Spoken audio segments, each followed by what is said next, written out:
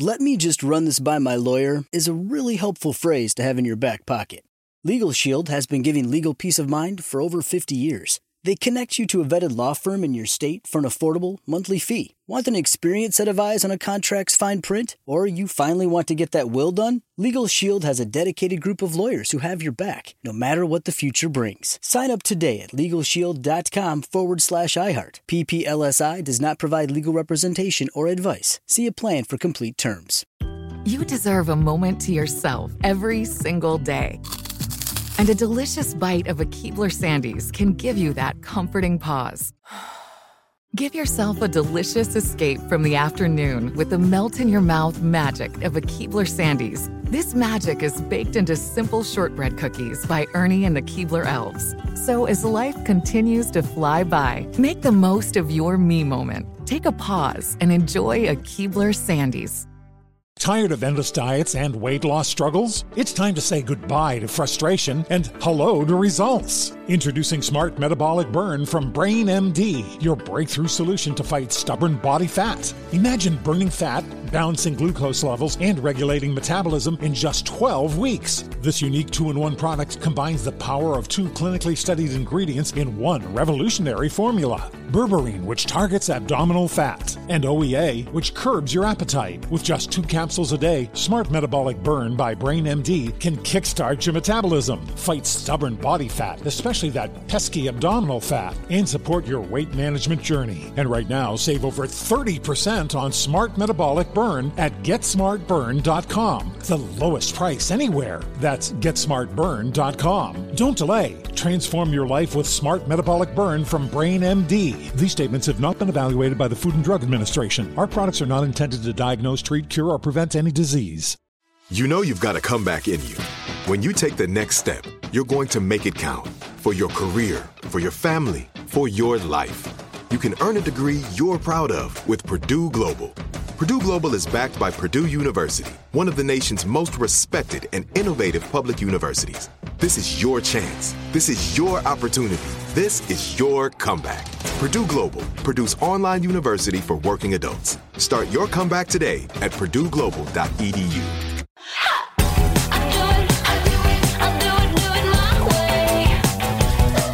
Everybody, and welcome back to Katie's Crib. I'm super stoked and scared for this episode. We're going to be talking today about discipline. That's a trigger word for some people. Some people like that word. Some people don't like that word. But we're going to talk about setting limits for young toddlers, and about how babies, they grow and they move around. They start to explore the world around them, but they are also simultaneously testing their boundaries. And this is a massive topic, as all you guys know, and there are no easy answers is what it sounds like to me. So I have 3 awesome guests here today who have different approaches for helping kids navigate all through their world safely. First, I want to welcome Dr. Rebecca Schrag-Hirschberg. I'm going to just call you, can I call you Rebecca? Or do we call you Doctor? You could call me Dr. Schrag-Hirschberg the whole time. No. Dr. Schrag-Hirschberg. Okay, so Rebecca, great. She is a child psychologist and a mother herself. She's also the author of an upcoming book called The Tantrum Survival Guide. There's such a part of me that's like, do I have to get that book? I'm going to have to get that book, right? Oh, God. But I'm just going to have an angel who's never going to have a tantrum. No. Okay. And she's also the founder of Little House Calls Psychological Services, PLLC. And then our next guest is Kristen Eliasberg. She is a RIE instructor and a mom. And RIE stands for Resources for Infant Educarers. Yes. Educaring was the word that Magda Gerber, who founded RIE, coined to describe what she feels we are doing as parents, which is educating through how we care for our children. Yes. And RIE has been a really cool – I came to the RIE method because I nannied a family that I went to the baby's classes, RIE classes, and then I had a baby and – I've been taking them also with my son. So Kristen is a certified RIE associate, as we said, and she's a mentor, and she's the founder of Present Parenting, where she teaches the RIE parent-infant guidance classes. And then last but definitely not least, We have the one, the only Lori Gelman. Thank God. They wouldn't want more of me. Let me just tell you that. She is a mom of 2, and she is the author of the book that I am currently reading called Class Mom.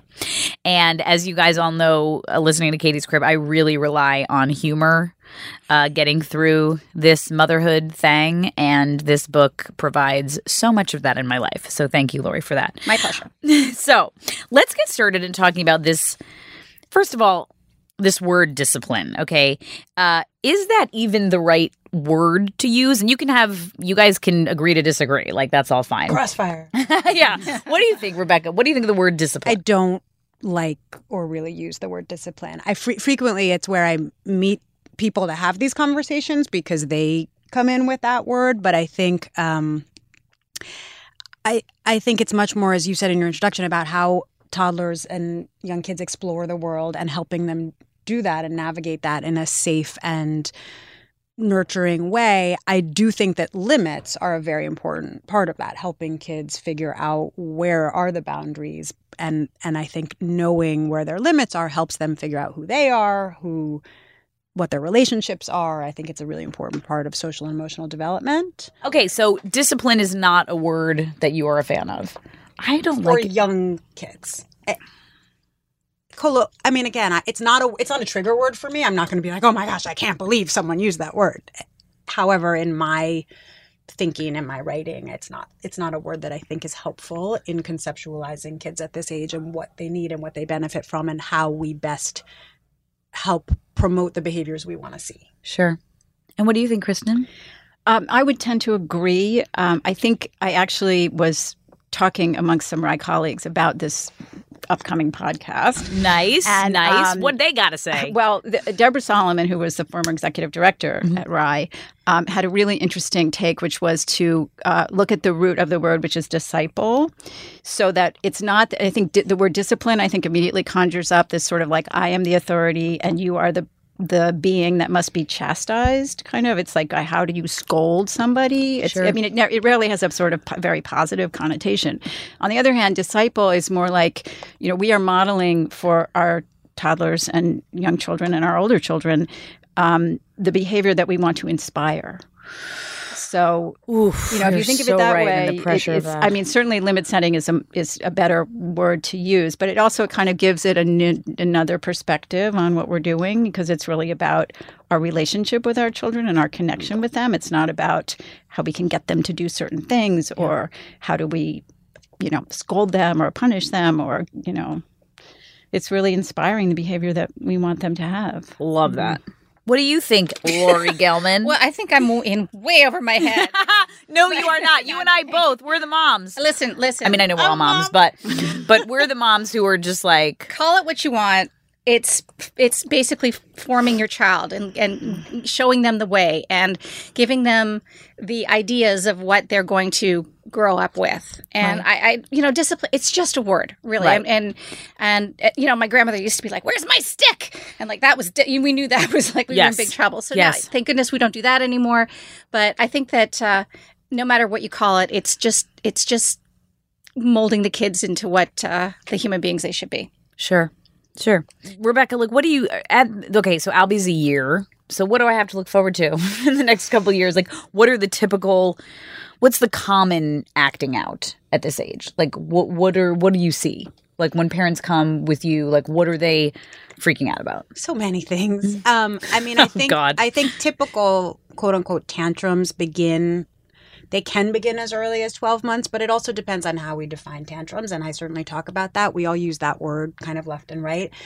I think of tantrums, and I define tantrums as expressions of emotion that are perhaps not well regulated, and a lot comes down to sort of where kids' brains are at this stage. And their prefrontal cortex, which is the part of the brain that plans and judges and can think about how they want to act in certain ways, is not at all developed. There's a metaphor I love, which is that it's like your toddlers are like airport traffic control centers without the traffic control. Like there's like planes flying in and out, no one knows. And so you see kids that are really impulsive, that are really emotional, that are really egocentric. And a lot of times parents get really frustrated with those behaviors and expect that kids won't do them because they tell them not to do them. But their brains don't know how to do them and aren't capable of doing them. And that's, I would say, often a really base starting point for families is where is your kid developmentally? So, for example, Albie may, you say don't throw that spoon, and so then he kind of hits you a little bit, and it's sort of like don't hit. Well, he's already he didn't think like, oh, I'm angry at mom, so I'm going to hit her. It's impulsive. It's an emotional reaction. It's like saying to you, Katie, go. And now I'm, of course, not under pressure. I'm not going to think of please, but whatever. Like something that you're really not capable of doing. Sure. Like go say a paragraph in Greek now. Right. And you're going to be like, no. Watch this. Yeah. Hold my beer. You're going to blow my mind. Right. You're going to blow my mind and do it. But no, because it's, you can't do it. And you're not capable of doing it. And so no matter how many times I tell you to do it, you're not going to. When does rational thought, I guess when does that come into play? Like when as the mother of teenagers, you should answer. Yeah, I'm still waiting. Not yet. Oh God. Full rationality. But I don't think you can rationalize with kids until they're at least. And I'm not an expert on any of it, but for my kids, it was the negotiating started maybe at 4, where they could see the cause and effect, and they could see the benefits of doing it my way versus their way. Sure. And it depends on mood. It's all mood dependent. Yeah. None of us can rationalize when we're hungry super and tired. excited or hungry and tired or frustrated. When my husband tries to problem solve when I'm still like really ramped up, I can't hear that. It depends on kind of what is going on in all of our brains. What I will say is that executive functioning and that prefrontal cortex has been shown not to be fully developed until 20s. And that's why holy shit. No, but it's why there's so much not to go off on a tangent, you can edit it out, but it's why there's so much debate about like how we treat adolescents in the criminal justice system. Sure. Like their brains are not fully cooked. Sure. So we can leave that over here and talk about it on another podcast. No, that's very it's very helpful. So and super I'm like, oh my God, I can't believe I had a child. So how do you go about setting limits? Like I know what makes me uncomfortable. I know I have a mommy instinct gut, right? Like I know there are certain family members I have that will go unnamed that definitely have like shaken their kid in front of me in public when they acted out. And I was like, oh, that's not for me, or like some more old school ways of disciplining or whatever. My husband comes from a family that was like super old school and like he got spanked, and like my family is like so like hippy dippy, and like I was never even grounded. Like every time I got in trouble, it ended up like, okay, you can go to your room and think about what you've done. And then my dad would come in and sit at the end of my bed and he would cry more than I would. You know what I mean? Like he would be hysterical about like, let's discuss maybe a better choice would have been X, Y, or Z or whatever. But did that frustrate you at all? And were you at some point like, just yell at me and get it over with? And just, do you know what I mean? Like, I deserve it. Give me a punishment. I'm like, no, I was perfect. No, I was always one of those kids that it meant far more to me it was far worse to disappoint my parents than it was to get in trouble. Like, I was so like, I really... if I disappointed my family, like that felt shitty. Like But that's an interaction right there. Like you were probably temperamentally going to lean in that direction. And then you had a dad that would respond in such a way that, of course, it was worse. Sure. And so I would say all those there are without a doubt some basic principles, and I'm sure, but I would say without a doubt, it's about your individual kid and you as a parent and how that fits together. So it's different for every kid. But like, what about these? I was a nanny for like 15 years, right? And like I babysat in a Rye household, right? Where if a kid had a tantrum, it was very much a lot about, I see that you're very upset. I hear that you're upset. And I would be there for the child and just really go through it with them. And it was over in a few minutes. Like it wasn't that big of a deal. And I wasn't trying to change the current thing. I also worked in households where timeouts were like a big thing, and I don't know where I fall. I think I lean definitely more towards the Rye method, but I know that my husband don't. Just to get back to your comment about, why did I have a child? And hopefully get you onto the more positive side of that question. When you think about the upcoming years, which will be full of limit testing, and every day there will be more of it, and you will often feel like you wish there weren't. But when you think about it, if you just kind of flip the coin a little bit and think about, well, these are opportunities for us to build our connection, because he's testing those limits because he wants to have me set them. And by setting them, I'm giving him the example of how to behave in the world, how I can be the sort of commander of the ship, keep things safe for him, make his world, a functioning place, because I will set the limit. And I think Lori is absolutely Gelman, right. Lori Gelman, class mom. Lori is absolutely right that they're asking you to just say, this is the limit, and you can't go any further, and I won't let you go any further. And that's what they want to hear, and that's what they need to hear. And by doing that, you are establishing, again, reconnecting with them. Oh, so I have to change it in my brain. I have to change it in my brain. Teams. You're in. We're not on different teams, you guys. No, and you need to show the united front. That is the thing. They will sense. They can smell a crack in the armor. So you need to always have a united front in front with of the parents or with the nan. You meant that you and your kid were on the same team, and then you're saying you and your partner. I meant you and your kid. Right. I mean, because we're all on the same team. I mean, the joyful parts of parenting, we all know what those are. Sure, but also the setting limits is almost more important and can, in some way sort of deeply more joyful, because you're being strong. You're meeting your child where he is. And I use the metaphor often of like a 14-year-old who doesn't have a curfew, who deep down wants a curfew.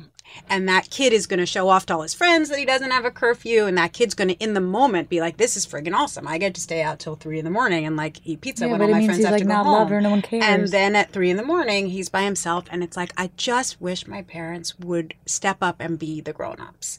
And part of being the grown-up is setting a limit, and it can be over time really anxiety-provoking for kids to feel like they hold so much power in the equation that it's not to say that limits can't be nurturing and collaborating and whatever, but they also do need to know there's an overall structure in place that they're not so powerful that they can break, because that's terrifying as a 4-year-old. If you think you're steering the ship at 4, it's over time a pretty damaging place to live. Yeah.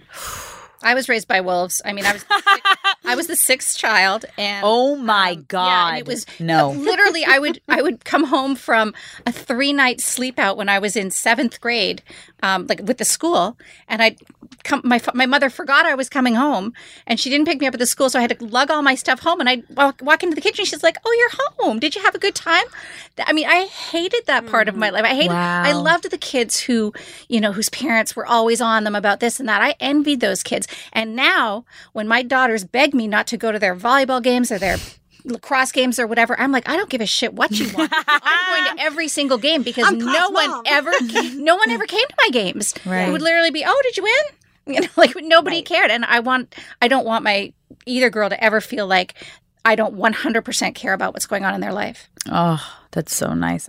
Tired of endless diets and weight loss struggles? It's time to say goodbye to frustration and hello to results. Introducing Smart Metabolic Burn from BrainMD, your breakthrough solution to fight stubborn body fat. Imagine burning fat, balancing glucose levels, and regulating metabolism in just 12 weeks. This unique 2-in-1 product combines the power of 2 clinically studied ingredients in one revolutionary formula. Berberine, which targets abdominal fat, and OEA, which curbs your appetite. With just 2 capsules a day, Smart Metabolic Burn by BrainMD can kickstart your metabolism, fight stubborn body fat, especially that pesky abdominal fat, and support your weight management journey. Right now, save over 30% on Smart Metabolic Burn at GetSmartBurn.com. The lowest price anywhere. That's GetSmartBurn.com. Don't delay. Transform your life with Smart Metabolic Burn from BrainMD. These statements have not been evaluated by the Food and Drug Administration. Our products are not intended to diagnose, treat, cure, or prevent any disease. Escape to summer with Victoria's Secret. Pack your bags with just-arrived swim, cover-ups, corset tops, and other sexy silhouettes. When the sun goes down, opt for bold and blingy styles, like the made-to-be-seen Very Sexy Push-Up Bra from the Very Sexy collection, in on-trend hues like black shine, green, and citron. For a glam statement, pair them with your favorite jeans and bring the heat. Because life is better in a bikini. Rewind to the future with the VS Archive Swim Collection inspired by Victoria's Secret's classic looks from the 90s and early 2000s. For endless out-of-office options, mix and match with Victoria's Secret's wide range of bikini tops and bottoms that offer you every type of coverage, from full to cheeky to minimal. And now in this season's must-have shades and patterns, add the finishing touch with the limited edition Bombshell Escape fragrance, a free-spirited take on the iconic Victoria's Secret scent. Dive into a vibrant blend of juicy guava, lush palms, and summer glow peony. Shop now at your closest Victoria's Secret store or online at victoriassecret.com. This is it. Your moment. This is your time to make your comeback with Purdue Global. When you come back with a Purdue Global degree, you create opportunity for yourself, your family, and your future. It's a degree you can be proud of, a degree that employers will trust and respect. Purdue Global offers working adults like you over 175 flexible degree programs to meet your specific career goals. These include associate, bachelor's, master's, and doctoral degrees and certificates. Purdue Global degree programs range from nursing to business to communication and more. Whatever your interest, we have the degree that will move you forward. You have the knowledge, you have the experience. Now it's time to get credit for the work you've done and earn the recognition you deserve with Purdue Global, Purdue's online university for working adults. You know you're worth it. We do too. So don't wait another second to get the degree that will take your career to the next level. Start your comeback today at purdueglobal.edu. From BBC Radio 4, Britain's biggest paranormal podcast is going on a road trip. I thought in that moment, oh my God, we've summoned something from this board. This is Uncanny USA. He says, somebody's in the house, and I screamed. Listen to Uncanny USA wherever you get your BBC podcasts, if you dare.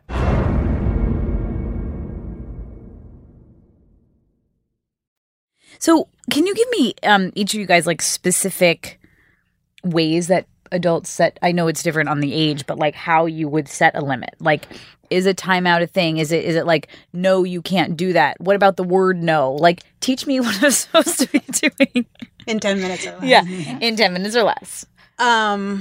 You're looking at me. Read your book. Read your book. Right, read your book. Obviously. I think that there's some okay, so when you talk about timeouts and you talk about nurturing and being empathic, I think we have to talk about what we're talking about. Like, if your child is having an emotional reaction to not getting another cookie, that is an emotional reaction that wouldn't ever merit a timeout. I mean, if we're talking about specifically tantrums, even people who use timeouts are one of the most widely misunderstood and misapplied concepts of all time. And I'm happy to go through why, if anybody's interested in hearing that. I think they can be and have been shown over and over and over again to be very useful and effective if done in a very specific way and context. They've gone off the rails and then they've been misunderstood and then what? And again, you mean like making the kids sit in like a naughty chair and counting down for a certain amount of time, for crying too loud, which is never what I mean. It's meant to be like for a discrete behavior that you and your child have been able to decide upon in advance in a home with a lot of warmth and love and time in all the time. A very quick taking away of attention for a very concrete period of time when that child gets bored because they can't do anything like that. We had that in my house. It was called the naughty chair. It was fucking hilarious. We loved it. We had two chairs. Wait, who, you and your husband? No, my parents. Okay. They were making shit up on the spot. They were like 5 years old when they had us, and they just like really didn't know what they were doing. And your dad was crying in the corner. Yeah. Oh, my dad's such an emotional being. Like, he's so open, and my mom is they were just both not great at the word discipline. Like we had curfews and all of that stuff, but if we were really, if my brother and I were super mean to each other, was normally where we would get into big trouble. Like you can't say shut up to each other, you can't call each other stupid, you can't hit each other, things like that. And when that would get out of control, it would say, okay, the two of you have to go sit in those chairs and face the wall. We both face the wall. We would sit there for like 4 minutes, and then by the end of the 4 or 5 minutes, we'd be hysterical laughing at each other, and it would be over and sort of quelched. But I guess that was their equivalent of sort of a timeout, like a break in the cycle. Little kids, so much. We talked about this a little bit before the mics were on. And Chris, and I think you were here when we were talking about setting kids up for success. I mean, so much I would say is being able to anticipate on the front end what your child is like, what you are like, what are your hot button issues. Like you'll probably notice as Albie gets a little older, there are things that he does that make you insane and your husband's sitting there like perfectly okay. Then he does something that you thought was funny and your husband's about to lose his mind. And so it's figuring out like, who am I with my partner? Who is my kid? Not in this like crazy shrinky, like, oh, I have to take notes and understand it, but just my kid gets cranky at X time of day. Like if I bring a snack, I can avoid a lot of the, it's a lot of that kind of cutting it off at the pass. Knowing that maybe your kid's having a meltdown because you brought them to this thing. So the nap was skipped. So we're setting them up for a total possible shitstorm. Right? Of course. And it can be something even from last week. We had family in town for the whole week. And everything was great and everyone was having fun. And all of a sudden, my son is doing these strange things that he's never done before. And he won't behave in this, the ways that he has behaved before. And I wonder what that's about. It's like, oh, right. He's had to be on and be behaving. And had so much attention. Have all this stimulus. And he's had a completely different environment for the whole week, and all of it was fine. You're like, well, that went well. But, he may be showing the signs of it a week later. Wow. That's really good. Did you ever read the book Mama, Llama, Mad at Mama? Oh, yeah. That's a brilliant book because it really does. It makes so much sense. Like he was just about to take a nap, and then he had to wake up because he had to go. And so all these things are coming into play. And he finally has a meltdown, and the mother's trying to figure out why. But in the book they spell it out so beautifully. And I mean, it's going to happen to every kid. There's no child that does not have a meltdown at some point. And there's no person. Like I had one yesterday. I know. But I do think, that's important. Like we're human. They are having emotions, and we hold them to a standard. When I often talk to parents, like, what are you like when you're hungry? And some parents are like, I'm fine. I'm a straight up asshole. Right. Others are like asshole. I always say kids only act the way adults would if it was socially acceptable. And some adults, and I also think that I think it's really, again, there are hard and fast principles. Like I always go back to love and connectedness and limits. There are quick and dirty tools, but any article or anything that's like 10 ways to make sure your kid never has a tantrum again, it's just not quite that simple. You can have those 10 tools in your toolbox, but you're never going to get away, to my mind, from the deeper work of figuring out how to anticipate your kids' needs, how to figure out your own shit, and how to kind of look at the larger context of what's been happening in your family and your environment. And you asked about some examples of disciplining. Yes. I think it's so age dependent because I think we actually were discussing a little bit like, when does it start? I mean, it can start with a child who's old enough to sit on his own, but is beginning to pull up and is continually pulling up on you, for example. Yep. And it's actually disciplining, and I'm saying in quotes, in air quotes, which you can't see, that to say, I don't want you pulling up on me. You can pull up on the bookshelf, or someplace safe, whatever is safe. I'm doing that right now when he bites my nipple. Yeah, right. I don't want you to do that. I feel like that's my first sort of like, and he looks up me in the eye like, like we've been through it enough now to know that I don't like it, and he gets the boob taken away. Like, okay, well then that's your sign that like you're having a hard time. We're having a hard time, and we're not doing this, and so you can chew on something else. Yeah, you guys, breastfeeding is very close to being done. But it's a consequence that makes sense, which is always it's not like, oh, this is like, you're going to bite my nipple and therefore I'm going to take away your blanket. Like it's a very natural train of thought. Like, you're biting me, that hurts, and so I'm going to take away this body part that you're hurting. Right. Which is how, as you said before, the world works. And I try to explain it to him while it's happening. I mean, I know, again, the rational thinking is like, whatever. It's probably more for me, to be honest, than him, because you're just like your dad. I'm just like my dad, you guys. Oh, well, I am. With those explanations, I think you want to try to also just keep it short and sweet. You know, that hurts me, and I'm not going to let you do it. And not like, don't get into it too guys, much. Katie's Crib is all about me, all about my selfish need of figuring out how to do this well. So thank you. Okay, so I say short. And I think as they get older as well, I think the temptation, Lori mentioned it, is to sort of rationalize, if you eat a lot of pizza, you might have a stomachache later, and then, that's actually not very healthy food, and here's why. I mean, it's too much. It's just, you had one piece and that's all we said you were going to have. I always think of Mike Myers. What? We can do that? Right. Keep it simple. Oh, I thought we were all like... But also, I understand you want more. I know it's delicious. But we said that today we'd have one piece, so that's what we're doing. It's the Mike Myers. It's Zip It. What was that movie that he's like... I always am like, zip it, stop. Like, wow, so you can really talk yourself out like it's too much. It's too much, and... Also because you're the... Oh God, guys, this is such a hot topic for me because I'm such a fluid. Like I'm going to have a very hard time. Like kids aren't dogs, but we're going to go to my dog for a second. My dog is a terrible dog because I had no boundaries, no limits. Bad mom. And I'm glad I learned on the dog, to be honest, because I'm going to try to not fuck up my human child. In that, what I'm hearing from you is that by setting limits and boundaries or saying maybe a short sentence, that doesn't mean I love him any less or anything like that. It's like actually a very healthy thing to set boundaries and limits in a loving, safe way. Yeah, and I think Rebecca brought up about the emotions, that they cannot regulate their own emotions now. And so that in these situations, you want to acknowledge the emotions. I see how angry you are.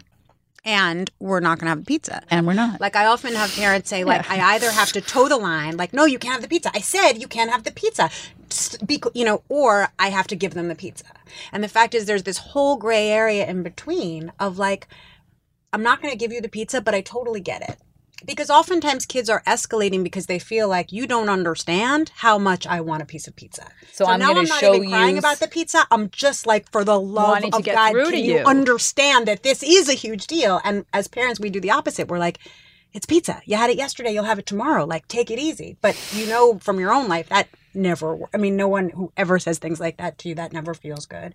So you say, like, you're really frustrated. You really want that pizza. I know pizza's delicious. Like, squeeze my hand as hard as you possibly can because we're not having another piece of pizza. Do you feel like you did this, Lori? I did all of this. And that's Is that true? Because absolutely. And God, and her kids are wonderful. They're so perfect. No, they're not. But I remember so often just sitting and saying, I get it. I understand I know you want ice cream. I'm sorry I can't give it to you today, but we've had enough treats already and we can maybe have it tomorrow, but I'm really sorry, and I want ice cream too, but it's just not going to happen today. And you say, and they really do get it. It calms them down. It calms them down. But then there was one point, I wish I could remember, it was Misha or Jamie. And I said, I'm sorry. I understand. I know you want that doll, but I just like, stop saying you understand. Stop saying it. Stop saying it. Right. Well, my son's been like, but you're in charge. You can get me ice cream. And I'm like, that is an excellent point. Yeah. However, just stop saying how much you understand. Oh, God. Because once they actually get rational thinking, it's like now we're dealing with negotiating and but some natural consequences and like... I just want to say one more thing about the giving long explanations, because not only is it going over a lot, especially if they're in a emotion state, but it's really feeding, like, let's make this really big deal. Let's really connect on this. And particularly if you're a working mom, if you're a mom of more than one kid, if you, like every mom in the universe right now, is on your phone. Well, no, it's not only that. It's that suddenly that becomes the behavior that sucks mom you to in. pay attention. It's like, oh, mom is suddenly not paying attention to my brother and not paying attention to her phone and stopped cooking dinner and isn't emailing her colleagues because I am going nuts about wanting more pizza. I think so. This it works. is working for me.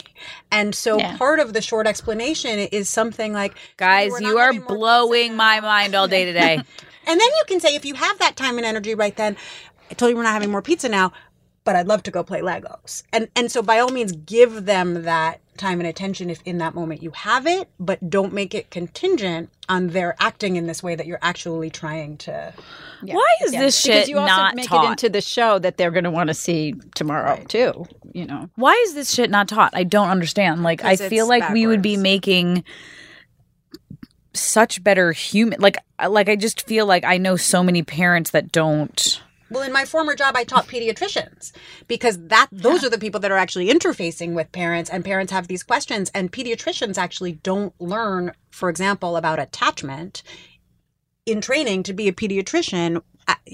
Now I'm going to get also. You're like another podcast. I did a show in Canada for 5 years. I'm Canadian by birth, and which I went is up why there. you're so lovely. It was. I know, right? Freaking love Canadians. My best friend Canadians. used to babysit Justin Trudeau. How crazy is that? He is so cute. sexy. I know. So anyway, I did a show called The Mom Show in Canada, and it was our studio was basically a playroom, a living room, and a kitchen. And we had on every day a super nanny. Her name was Nanny Rabina, and she was in the playroom with the kids. We'd have 3 moms, regular moms on with their kids. The kids would be in the playroom.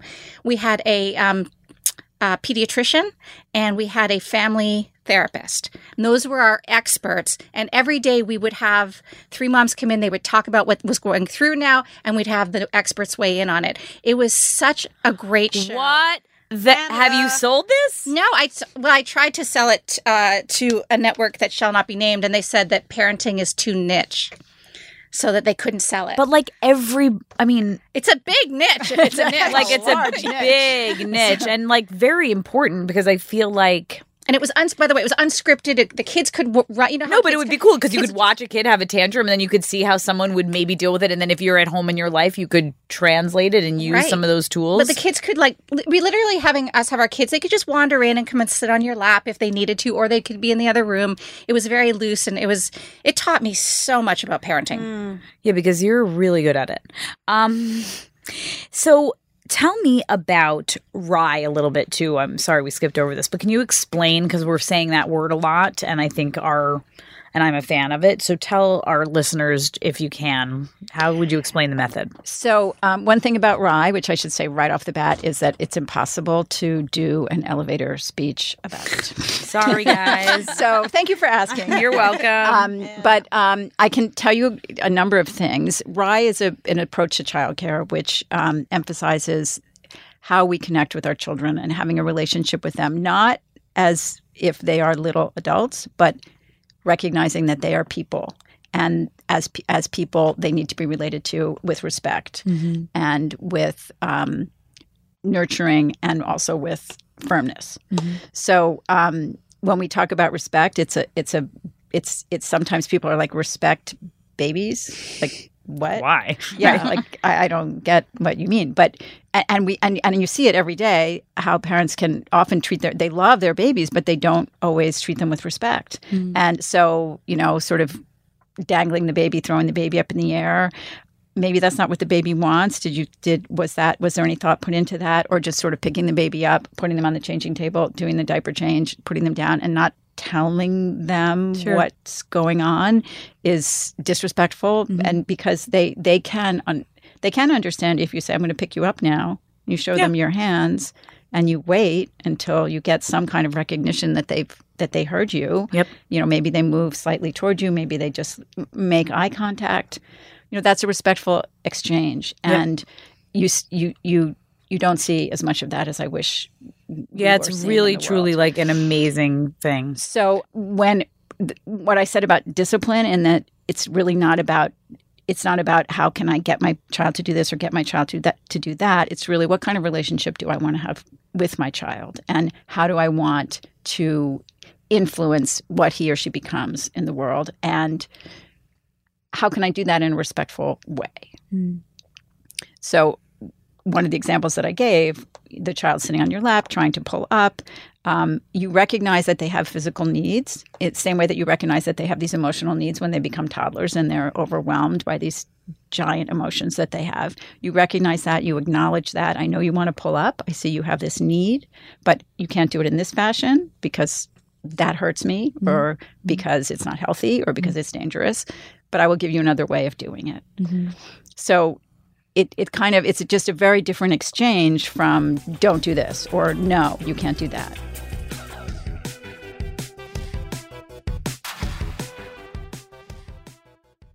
Tired of endless diets and weight loss struggles? It's time to say goodbye to frustration and hello to results. Introducing Smart Metabolic Burn from Brain MD, your breakthrough solution to fight stubborn body fat. Imagine burning fat, balancing glucose levels, and regulating metabolism in just 12 weeks. This unique 2-in-1 product combines the power of 2 clinically studied ingredients in one revolutionary formula. Berberine, which targets abdominal fat, and OEA, which curbs your appetite. With just 2 capsules a day, Smart Metabolic Burn by Brain MD can kickstart your metabolism, fight stubborn body fat, especially that pesky abdominal fat, and support your weight management journey. And right now, save over 30% on Smart Metabolic Burn at GetSmartBurn.com. The lowest price anywhere. That's GetSmartBurn.com. Don't delay. Transform your life with Smart Metabolic Burn from Brain MD. These statements have not been evaluated by the Food and Drug Administration. Our products are not intended to diagnose, treat, cure, or prevent any disease.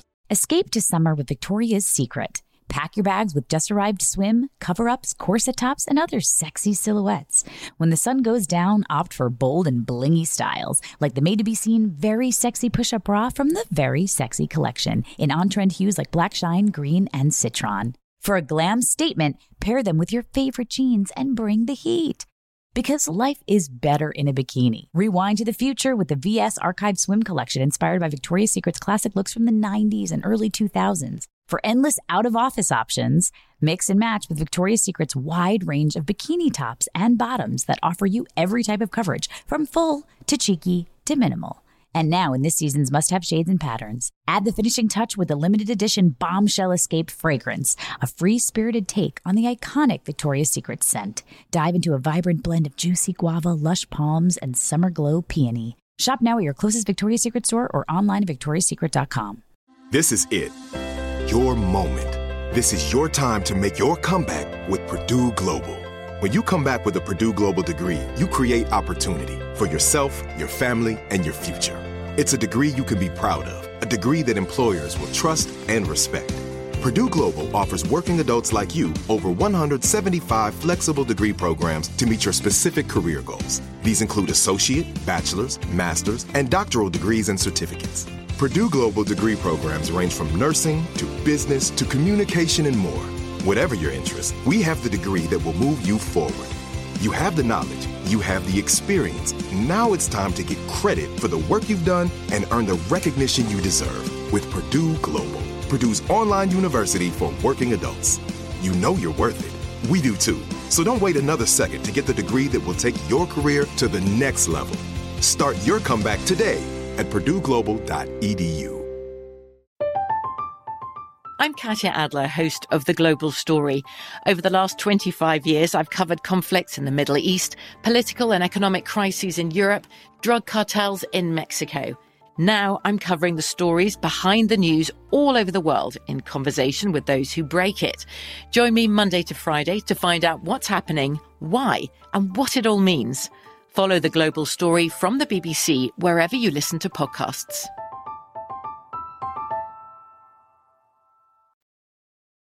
How would you guys, like, for example, like Rye, I go to the classes in LA. I love it. I know it. My husband's never been. My nanny's never been.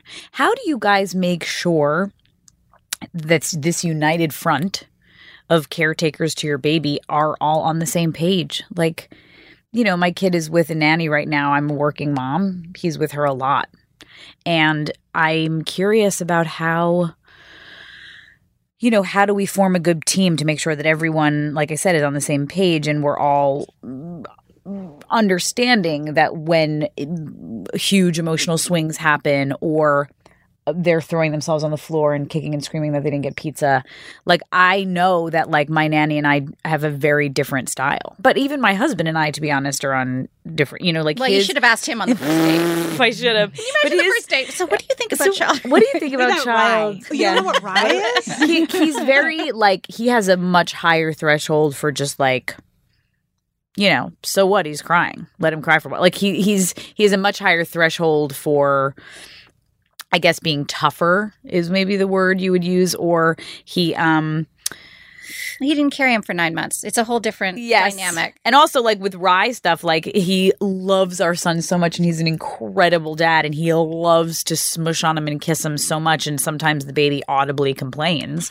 And I'm like, the baby is communicating with you that he don't want that right now. Like, he's like, but I don't care. He's my baby. I'm kissing him everywhere. And the baby's, like, completely whining and complaining. And I'm like, the baby is like, get the fuck out of my space. And Adam, I like to say to him, how would you feel if someone was doing that to you? Doesn't really translate, but I'm trying. So how would you guys suggest getting people on the same page for people who are listening if they don't line up exactly with their partner or whoever they're raising the baby? Anyone? Well, that's a tough question, and it comes up all the time in classes. Yeah. And I think it's difficult, and I think you sometimes also have to choose your battles because you may not be able to be on the same page about every single interaction that happens in your home. I do think that the more your husband is able to, in this case, I'm saying your husband, it can also be, a nanny or a partner or whatever. Yeah. But the more they're able to observe how you interact with your child and the success of those interactions, the more they might become a little more willing to accept your method or to try out some of the things that you're doing. I think you might also look at, like, why is it that if taking the example that the father is much more prone to be very, very stern and feels like the child's not getting enough quote unquote discipline. You might also look at, like, well, why is that? Is he thinking that what I'm doing is too soft? Is it too soft? What's needed for the child and how can I not just, no, I'm doing everything that's right and you need to change to what I'm doing. Maybe there's a reason that he thinks that more sternness is needed. Mm-hmm. Maybe you're not being quite as, maybe you're not setting as many limits as are needed, or you're not being as firm and consistent about it. Interesting. So that's not necessarily the case, but that's something to certainly it's interesting to look at yourself, too. I know everything, and I'm going to tell you how to do it the right way, or whatever way that I feel is better. Right. But definitely, I feel like the modeling can have a huge effect. I mean, it's particularly like in-laws. I've had people come into class and say, my in-laws just thought I was insane doing this Rye thing. It's so different from what they grew up with. It's so different from what they did with their children. But they saw me, they saw my child sit down and have a snack and sit on a stool when he's 18 months old, and they were blown away.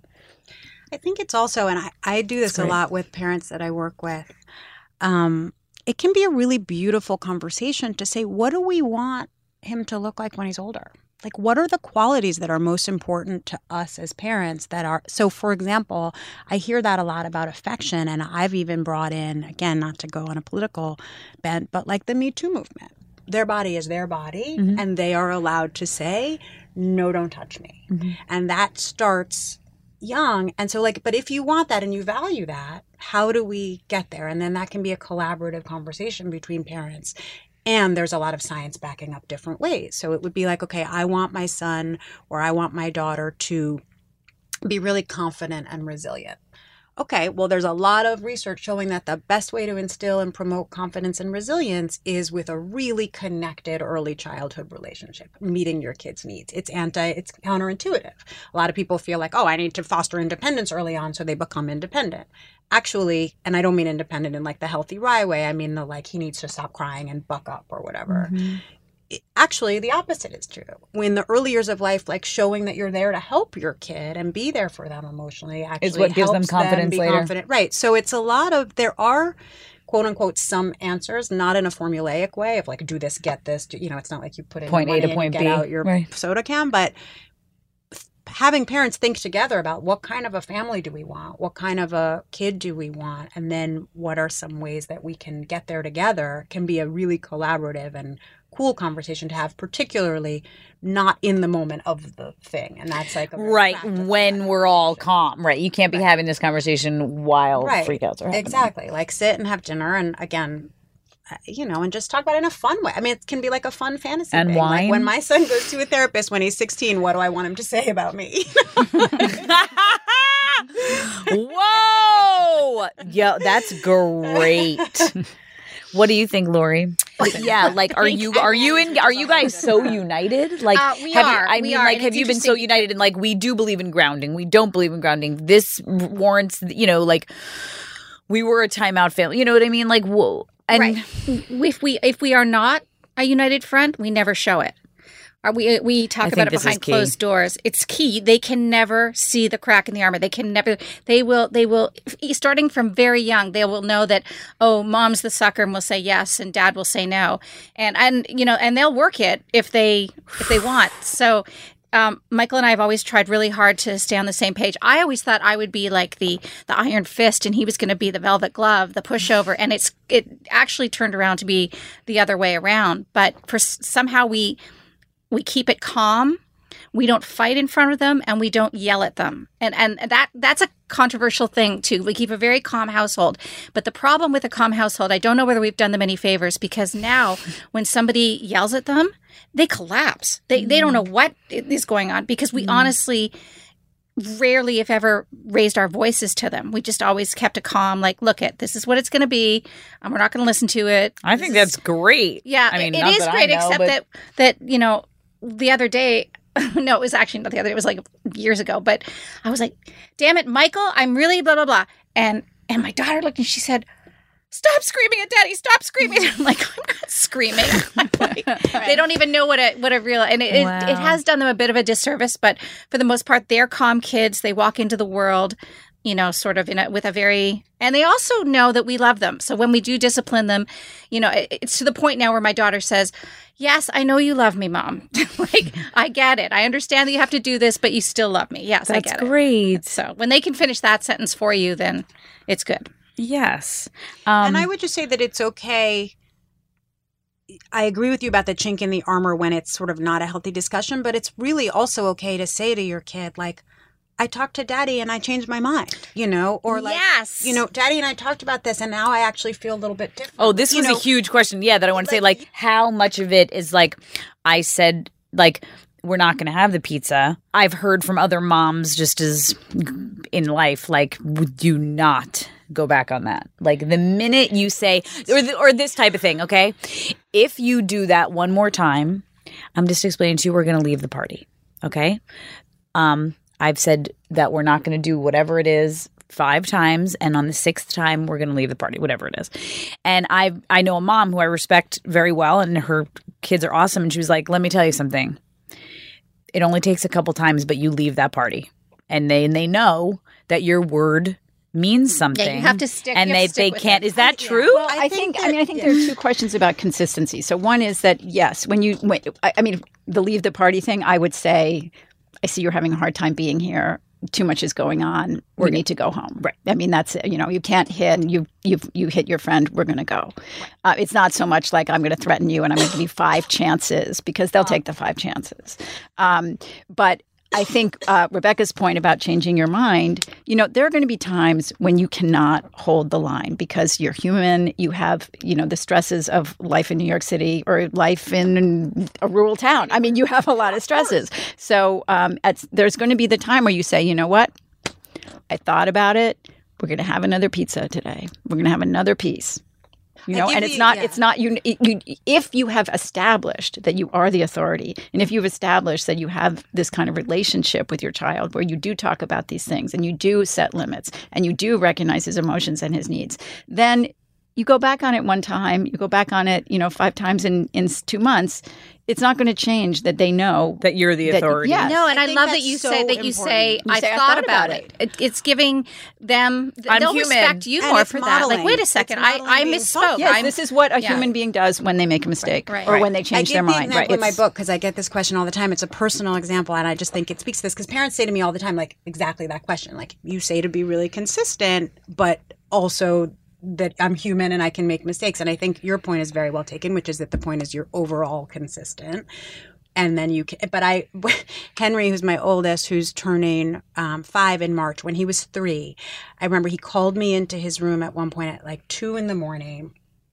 And he sort of knew that he could only call me in if it was an emergency. But the emergency was that he wanted more ice in his water.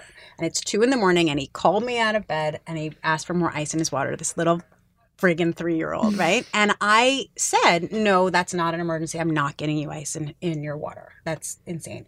And he started to lose his mind. And what I was able to do, and I can't always do this, but I talk about it, I was able to just stop for a second and take stock and be like, okay, I'm exhausted.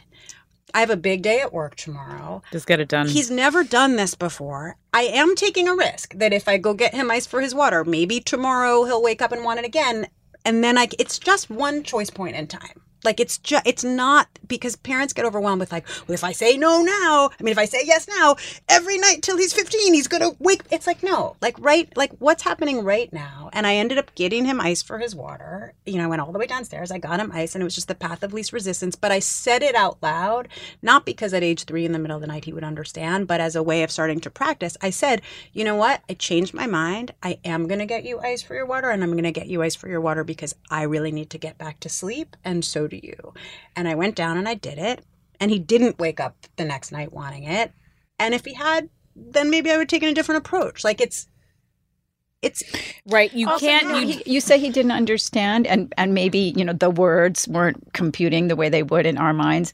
But I think he probably sensed you had a change in tone, right? And that communicated and to him everything he needed to know. 100%. Right. I agree. And again, it's also just modeling, being thoughtful, as you said, and just practicing for when he's older and does realize. And I am going to need to say, you know what? Yeah, I said this, and I thought about it, and I'm changing. And actually, your curfew can be 11:30 right. now. And I'm changing my mind for my needs. Like that was an important piece of it for me. Sure. Like this actually is going to be about me right now. I want to get back to sleep. And so that's why What do you guys think about when this shit goes down in public?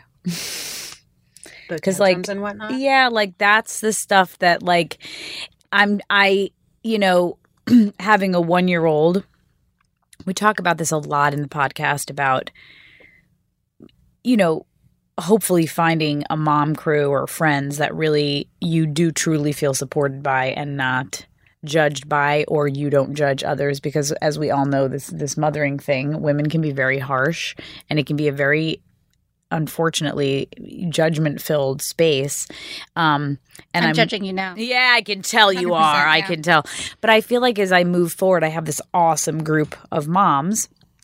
We're all very close. We have babies all the same age. And I'm really curious to see how, because we're already starting to split off with like, I know the moms who are like in the group who are like super fucking tough and hardcore. And I know the moms who are like super, super lax and like, you know what I mean? Like it's already like becoming clear and where I'm falling in that line.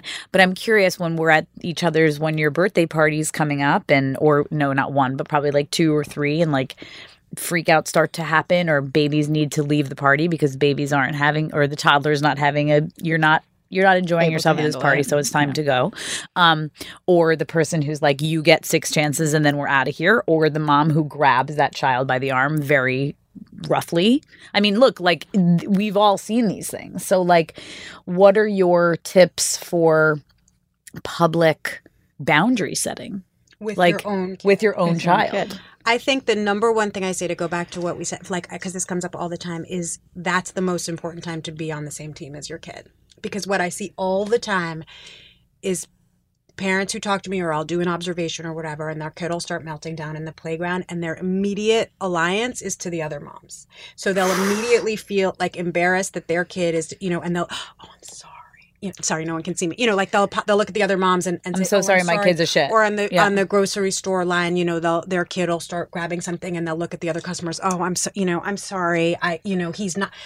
You gotta just try to tune that stuff out as your first. It's not that you can't eventually circle back, and if your kid hit some old woman, by all means, but like it's like you go to your kid, and again, you're on your kid's team. It's not, I gave you 6 chances. It's like, this isn't working for you. I'm right here. Let's go outside and talk about it. Let's figure it out. Or because I think I've seen it in a moment. Kids sense when that connectedness is lost. And if they're having a big emotional reaction, like a tantrum in public, the number one thing that's going to make it amp up is sensing like, where'd my mom go?